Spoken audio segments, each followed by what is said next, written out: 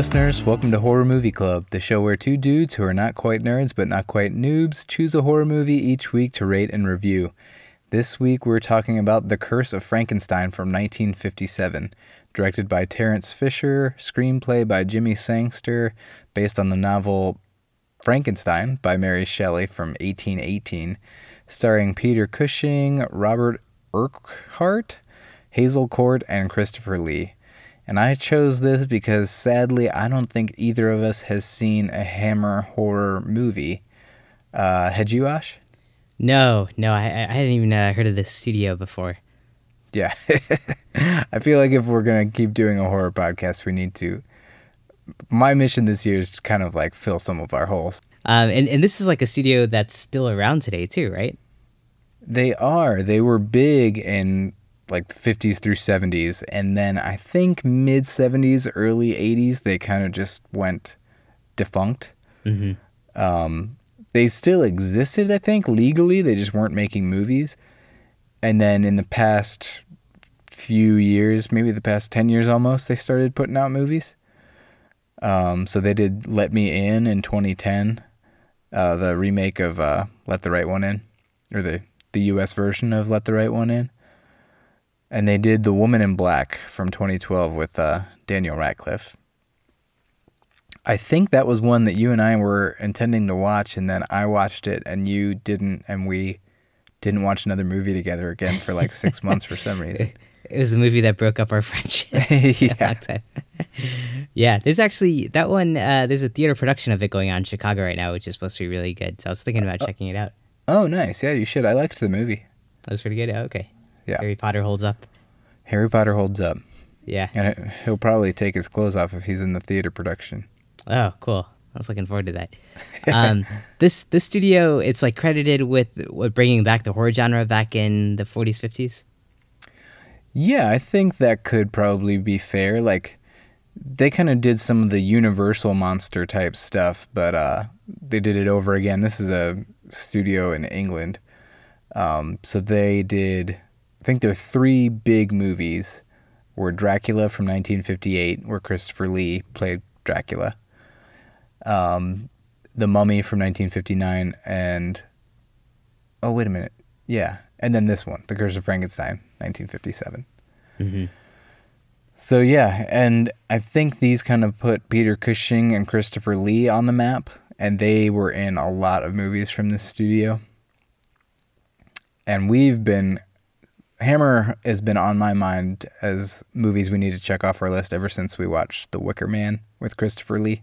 Christopher Lee's kind of like he went on to do like a number of horror films, right? Yeah. He, I think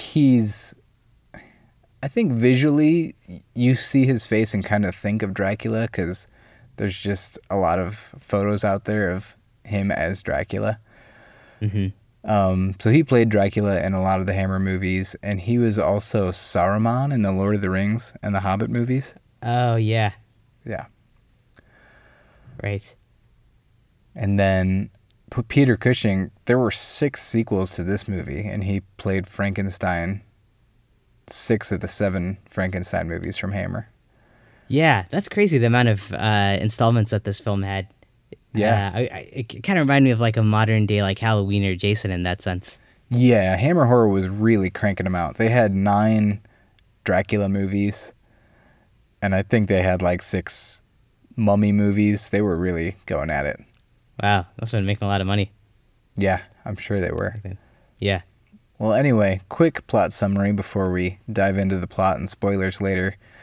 Victor Frankenstein becomes obsessed with giving life to a creature that is created from human body parts. And needless to say, things don't go quite according to plan. And I think we should clarify here to people who don't know that Frankenstein is a common misconception that Frankenstein is the name of the monster. Yeah. But this movie was a reminder to me that that's a different one. I feel like that's you saying you didn't realize that until you watched this movie.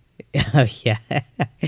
I feel like I knew that somewhere in the back of my mind, but then, watching this kind of put it all into perspective. Sure. Yeah. I've actually read the Mary Shelley novel, and I didn't like it. Oh, really? Yeah, it just did not strike a chord with me. I felt like the main character was like really mopey and it was just a drag to read. Yeah, the main character being Victor Frankenstein. Yeah. Yep. Yeah. Yeah, I like that the movie didn't make him out to be like a super melodramatic or mopey guy. Yeah. So he's Yeah. kind of a badass villain. Yeah.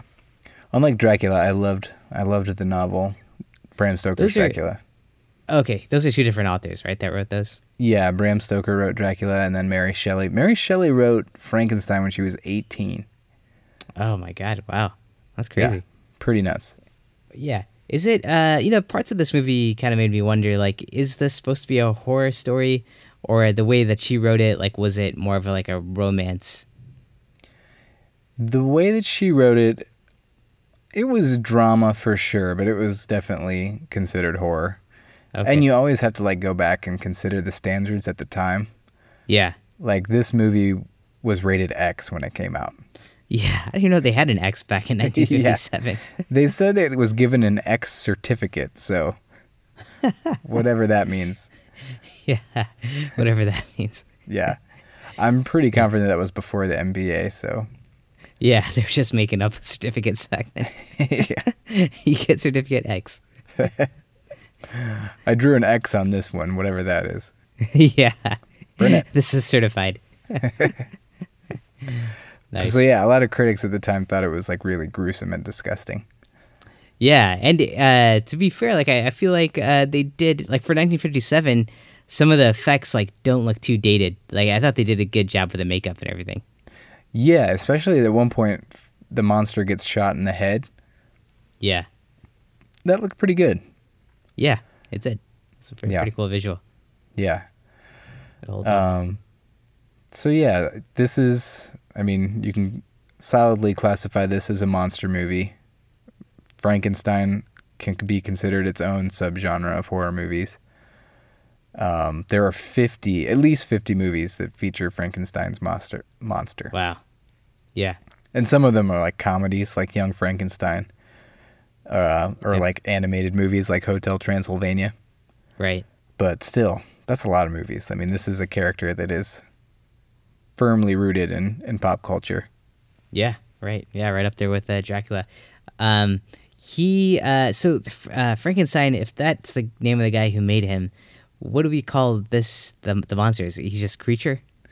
Yeah, the creature, Frankenstein's monster. In the book, he was referred to as like just a variety of different terms: demon, monster, creature, abortion.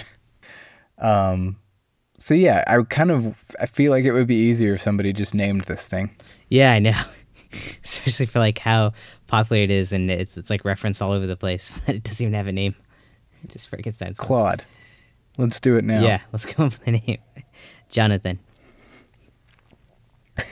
Jonathan Claude Frankenstein. Yeah, Jonathan Claude Frankenstein. Excellent. Yeah, man. What else should we say about this movie? It looks like it was a big commercial success, both in Yeah. England and in the U.S., right?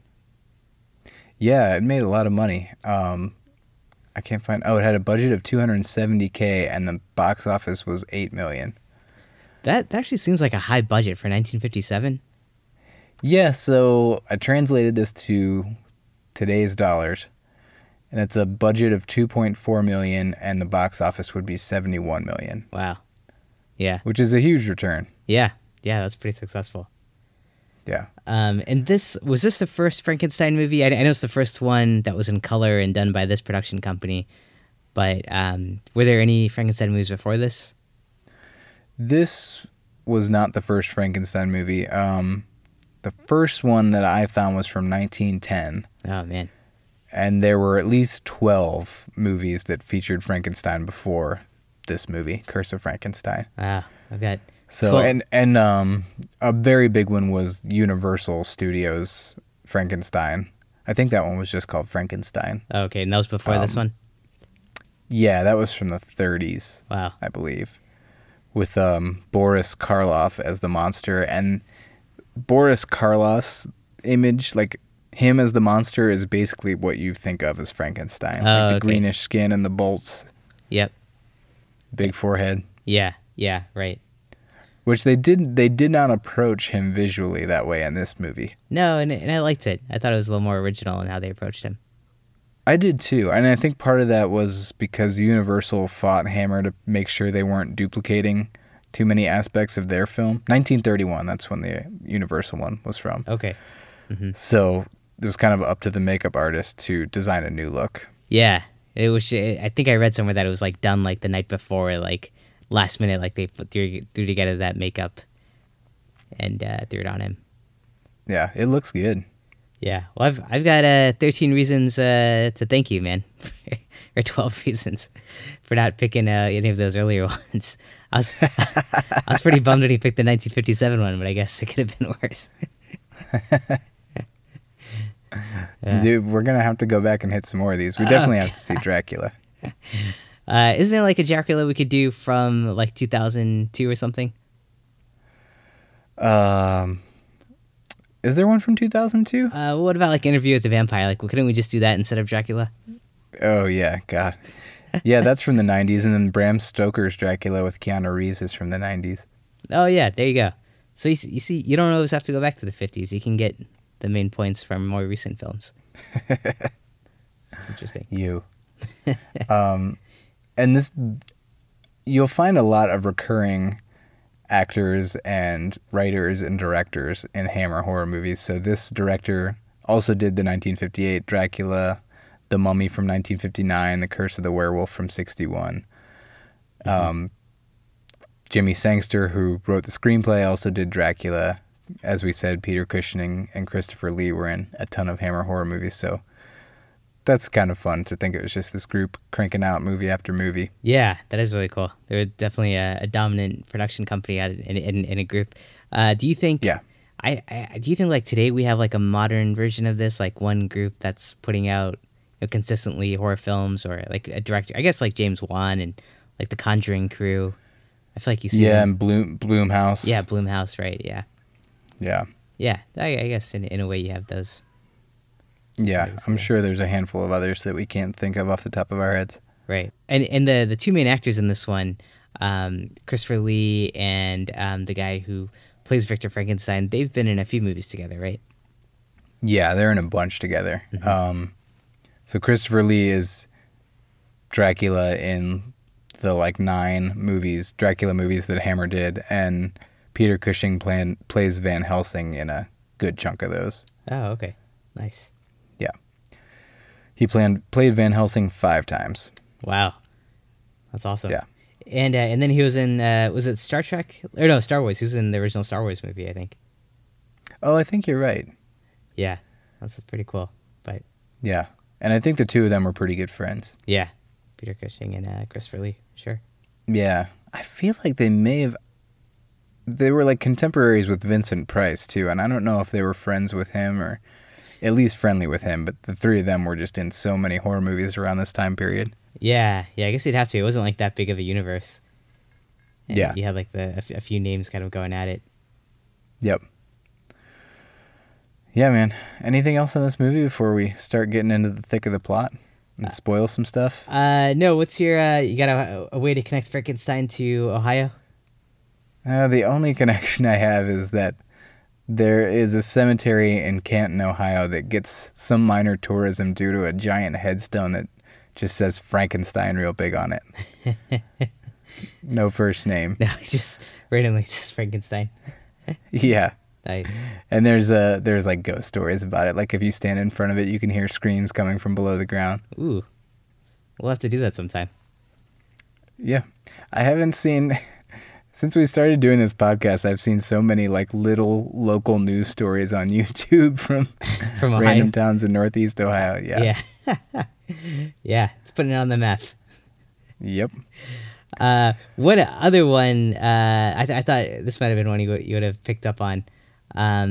So who was it? It's either the director of this film or one of the actors is in a movie called The Abominable, or the what's that word? The Abdominal. What's that word? The Abominable. Abominable. Abominable. Abominable. Someone is related to a movie called The Abominable Snowman, which you know how to tie that to Ohio, right? I don't. Oh, Calvin and Hobbes. One of the issues that they put out was the attack of the abominable snowman, and Calvin Hobbes is written by the guy from Ohio. Yeah, I didn't know that. Oh yeah. Well, I knew it was written by the dude from Ohio, but I didn't know they had an issue about that. Yeah, it's one of them. But that's What was it called again? abominable. Is that what you're saying? There you go. Yeah. Okay. I think you're getting it right. All right. Thanks. I'm gonna It's start like the Malevolent episode all over again. Yeah, I know. This podcast has been great for my English, by the way. Learning so many words. I'm gonna start to pull that one to my vocabulary more. What does it even mean? That's a good question. Maybe just like intimidating or indestructible, Yeah. malevolent. Who knows? Yeah, I like it. It's a cool word. Yeah. Okay, man. Well, I might take a quick break. I've got a guy here working on our roof, and I think I may have just heard him take a tumble up there, so Ooh. I feel like I better go check on him. All right.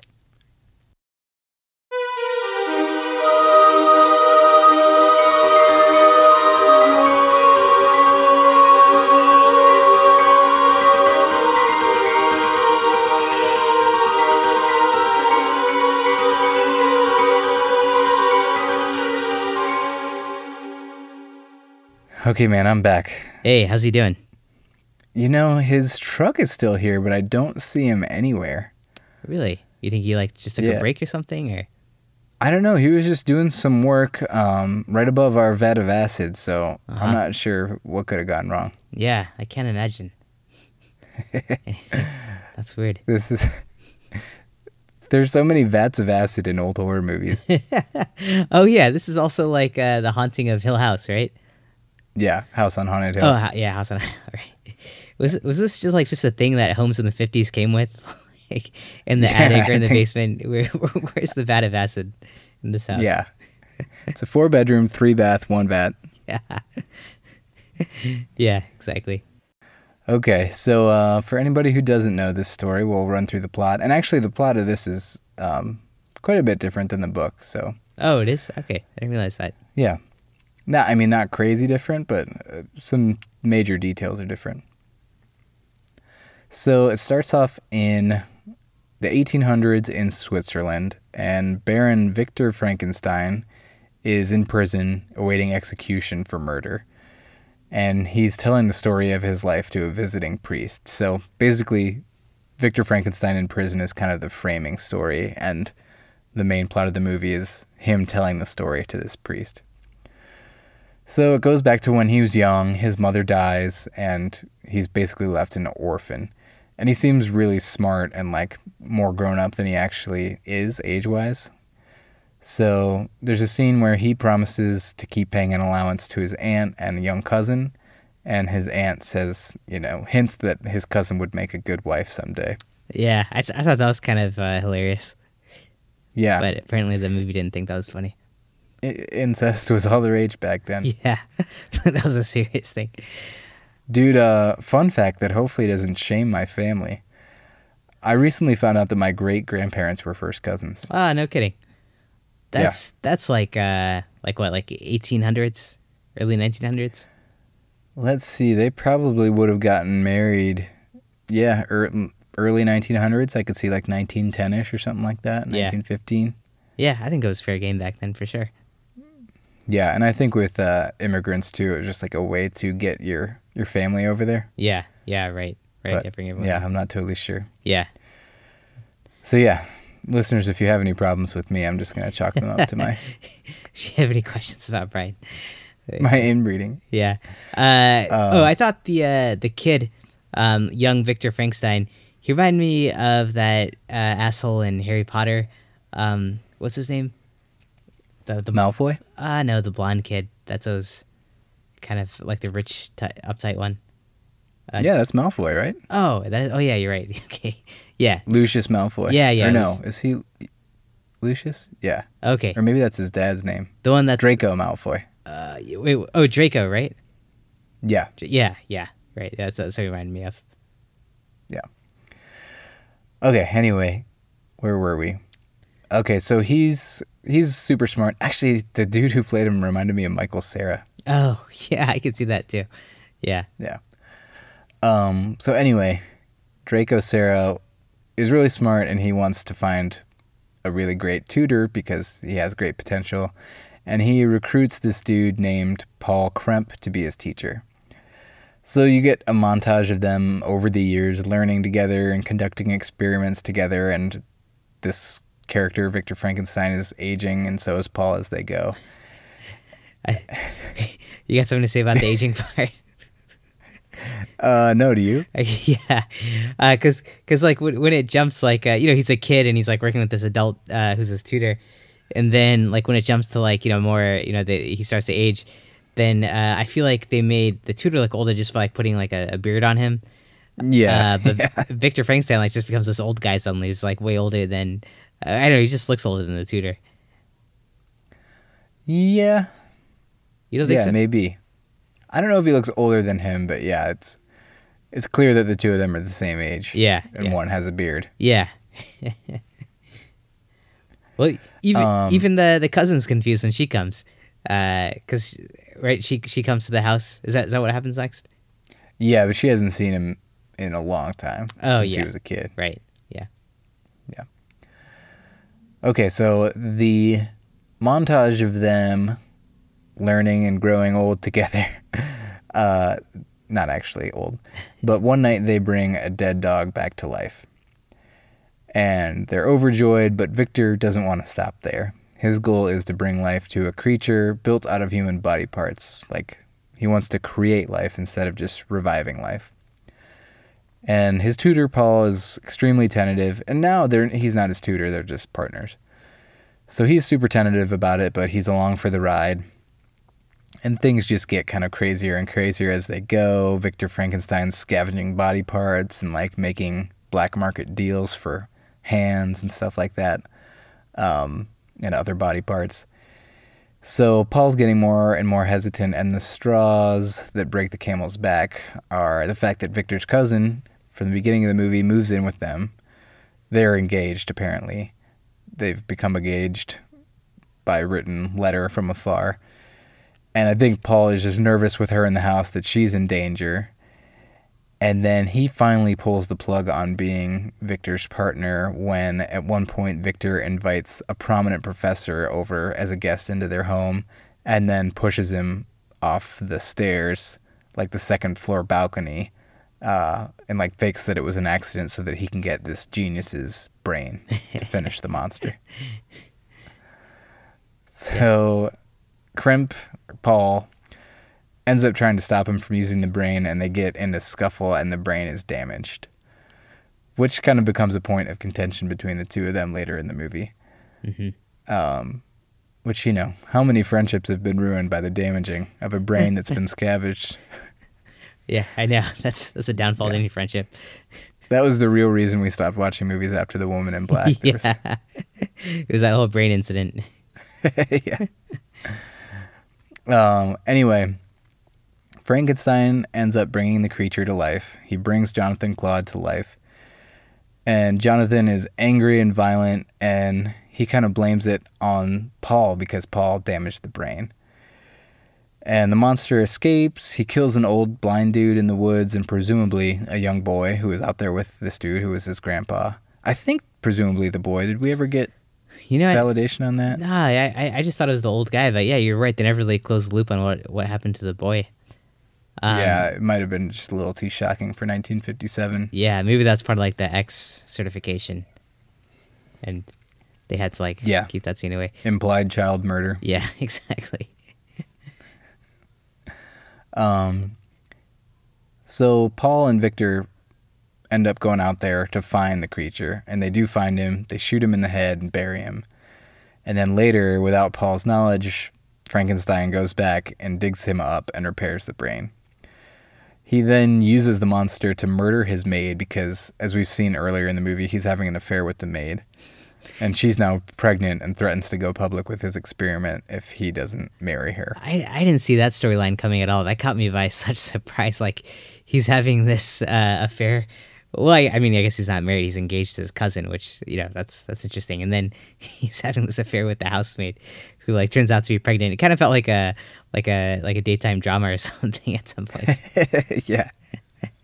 So I kind of liked it though. It just kind of, he was very unlikable. It just kind of helped that you didn't really have much sympathy for him. that's interesting. I was about to say the opposite, but okay. Really? I like, look at this badass. He's sleeping with the maid. He's engaged to his cousin. He's like he's creating a monster out of like dead human parts. I mean, how's that not like the best thing ever? That's Living the dream. I know. That's life, man. That's the kind of stuff you put in a Christmas letter. Exactly. That'd have been a good one. And, well, you can kind of like see some of his points even. Like, I love when movies like the villain has some logic. Like, these body parts aren't doing anybody else any good. Yeah. But when he kills the professor, that was when he crosses the line. Yeah, I think you're right. I think that is crossing the line for sure. That's kind of like where the movie takes a turn, and his friend like realizes like how desperate and dark this guy is. Yeah. Yeah.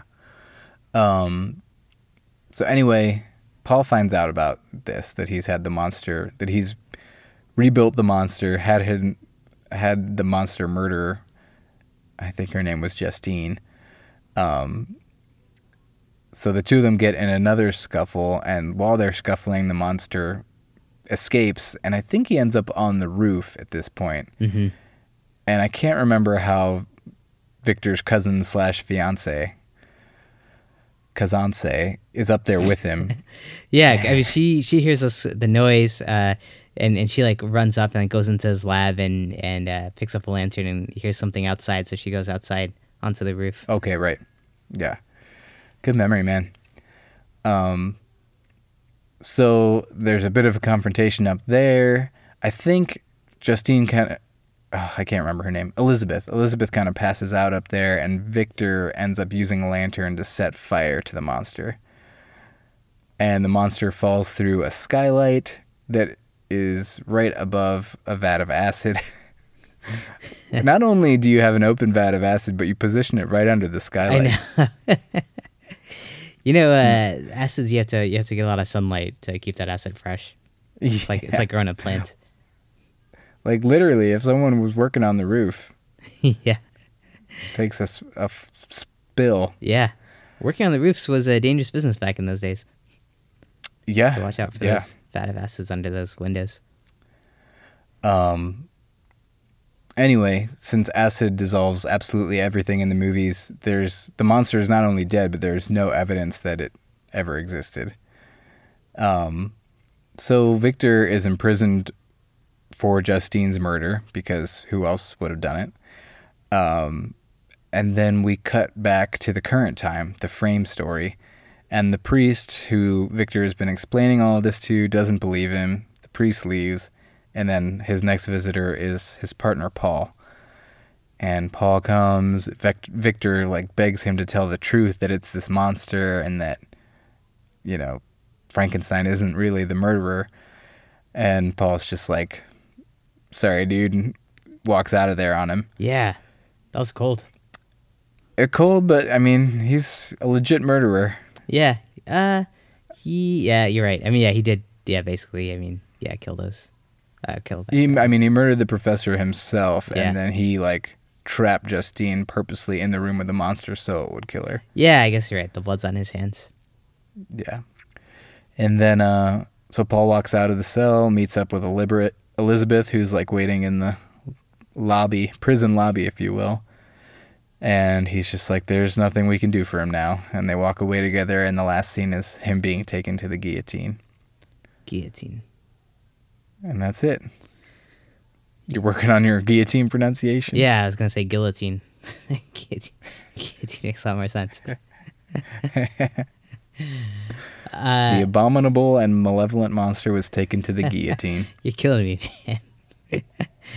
man. So I think the big question is, what happened to that zombie dog from the beginning? The zombie dog? Oh, that adorable zombie? Yeah, that dog. They brought a dog back to life, right? Yeah, but I think that since they were just bringing something back to life and not creating it from scratch, that it was presumably fine. Oh, okay. But yeah, I never saw it like running around doing this in the movie.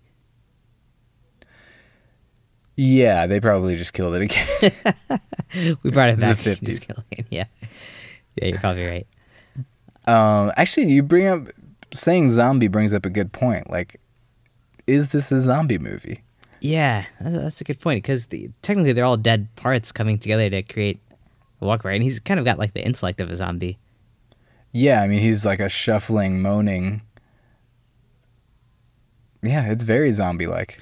Yeah, I wonder if this story is one of the origins of where the whole zombie genre came from. You know, it's hard to say what does or doesn't influence something because, like, Romero could have been influenced by Frankenstein and not even known it. Yeah, that's true. Or not even been able to articulate that that was one of his influences. Right. Yeah. Actually, in the book, Frankenstein's, like, very intelligent and articulate. The monster, Frankenstein's monster. Oh, no kidding. So I've fallen victim to calling him Frankenstein Yeah. a few times. It's too easy. So yeah, that's what I was wondering is because he's got the brain of a genius, and yeah, I understand there's some brain damage done with that friendship struggle, but that comes that is like put to use later on in other iterations of Frankenstein's monster. I have no idea. I would guess not, Oh, okay. but we'll have to find out. Yeah. Yep. We've only got 6 more to see. What was your interpretation of the ending? So, like, was the monster actually there, or was it Victor Frankenstein the whole time? Oh, that monster was there. Well, how do you know? Because we saw it all unfold. I mean, we as a viewer did, but we might have been seeing it from Victor Frankenstein's perspective. I mean, if the monster was there, why wouldn't the friend mention that? Like, yeah, it wasn't him directly. There was this other creature that he'd created. Like, he just looked so convinced that Victor Frankenstein was crazy. I couldn't tell if he was like deliberately not saying it, or if maybe the viewer, as the viewer, like we had the wrong interpretation that like it was one of those things like the monster was never there and it was him the whole time. That is an interesting way to look at it, but you are wrong, sir. Are you sure? That never crossed your mind? No, it didn't. I mean, Paul he thought it was such an abomination. Oh, same root word as damn. abominable. Yeah. That he didn't want anyone to know it was even possible, presumably. And who would have believed him if he was like, oh, by the way, he created life out of all these dead body parts, and that's who really did it. Yeah, I guess. So you think it was just him being like smart about it and thoughtful and not wanting to let that secret out? Yeah. I think Yeah. he thought it was best for the world that nobody know. Yeah, that makes sense. But you've read the original Frankenstein, and is that kind of how it ends as well? The ending, I don't want to spoil the book for anybody. It Okay. ends pretty differently, actually. Okay, but we're sure It's very different. yeah. But you're 100% sure there was actually a monster in this one, and it wasn't a metaphor for the monstrosity that lives inside each one of us. That's beautiful, but the book does not lead anyone to believe that, Okay. if All that's right. what you're getting at. Yeah, I don't know. I left the end of that movie wondering, like, who was the monster? Was it the actual monster, or was it, Victor Frankenstein and his need to, like, overcome science or whatever? Because it's kind of a character study on him and his determination with this project, and, like, how he was, so everything else in his life was such a low priority compared to, like, this one goal and the lengths he would go to get there. So was he the real monster? Which, I mean, I guess he was, because he's the one that's killed at the end. Yeah, I mean, I think that's still a valid analysis. Like, he was the real monster. Yeah. Not to say that your other theory is invalid, but Yeah. Yeah. No, here I think you're right. I think it's generally accepted that the creature was real. yeah. Okay, man. Well, on a scale of 0 to 5 friendship struggles, how many do you give this? 0 to 5. What troubles? Friendship struggles? Friendship struggles. Your words. Yeah. I'd give this 3. Like I don't feel like it was very frightening, but the story was like well told and pretty engaging and well paced. And I thought it holds up given like how old it is, and it went along pretty well. But yeah, it wasn't that scary. So yeah, I think I'd only give it a 3. What about you? Yeah, me too. 3. I thought it was solid. I wasn't enthralled by it, but it was really well done, and yeah, it was a well-told story. And I think we've talked about this before with old movies. There's just like more space. It's less frenetic. Yeah. Mm-hmm. It's more relaxing to watch these than modern movies. It really is. It doesn't have like that intensity that modern films like build on to each other. Like it's back to back everything. It is a lot of room for like dialogue and just general hanging out. Yeah. I like that. And there was the set design and everything. The mood was great and good acting. Mm-hmm.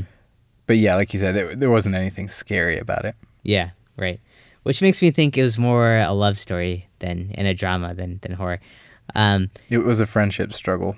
Yeah, at the end of the day, it falls squarely in the friendship struggle genre. One scene that I thought was kind of cool at the end where he's on the roof and the lantern's thrown at him, he's all lit up on fire.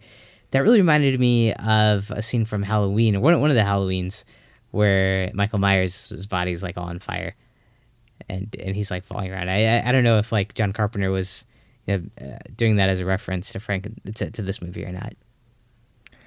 Yeah, it's hard to say. I feel like lighting a person on fire is so generic that it's hard to pinpoint it. Like That's I true. lit a guy on fire yesterday. Yeah, what are you gonna point that one to? Yeah, was that the guy on the roof? That was a different guy, but I did need to use the vat of acid to hide the evidence. Man, those vat of acids, they're pretty handy. They are, man. Yeah. Trying to talk you into one. I'm really considering it now. Dude, the next time we watch an old movie, pay attention to how loud somebody's footsteps are. Oh. Have you noticed that? No, you can hear them coming from like a mile away. I think it might just be because the soundscape is less jam-packed with music and sound effects and dialogue. Yeah. And I think they just felt the need to go back and add the sound of footsteps. But Yeah, like every time artificially. somebody's walking in an old movie, the footsteps are so loud. Yeah, now that you're saying that, I feel like I can hear like that echoing that happens every time someone's walking. Yeah, and it's like the only sound happening at the time. Yeah. It might have been the shoes they were wearing back then. That could be it too. Everybody wore nice shoes. Nobody Yeah. was walking around in sneakers back then. Exactly. Thank God sneakers are invented so you could hear dialogue in movies. This is getting hard. Totally changed film. Yeah, exactly. Okay, man. Anything else on this before we start to wrap up? No, it was a good classic. I didn't hate it as much as I thought, so it's a good pick. Good. That means we can watch more. Oh, God. Sounds good. Okay. Okay, folks. Well, that has been all on The Curse of Frankenstein from 1957. We hope you enjoyed it. If you did enjoy it, or even if you didn't, please give us a review on whatever app you use to listen to us. An iTunes review would be especially helpful. And you can follow us on Facebook. We're at Horror Movie Club Podcast on Facebook, and we're on Twitter at Horror Movie Pod on Twitter. You can shoot us an email at podcast@horrormovieclub.com. You can check out our website, horrormovieclub.com. And if you want to know what we're going to talk about next week, check our Facebook or Twitter so you can know that ahead of time. Our logo is done by Amy May Pop Art. Check her out on Etsy.com, Amy May Pop Art. Ooh, and there's a podcast called Cocktail Party Massacre. That's just a great podcast in general, but Amy guested on an episode about Brain Dead, aka... Oh shoot, I just went blank on Brain Dead, Dead Alive by Peter Jackson.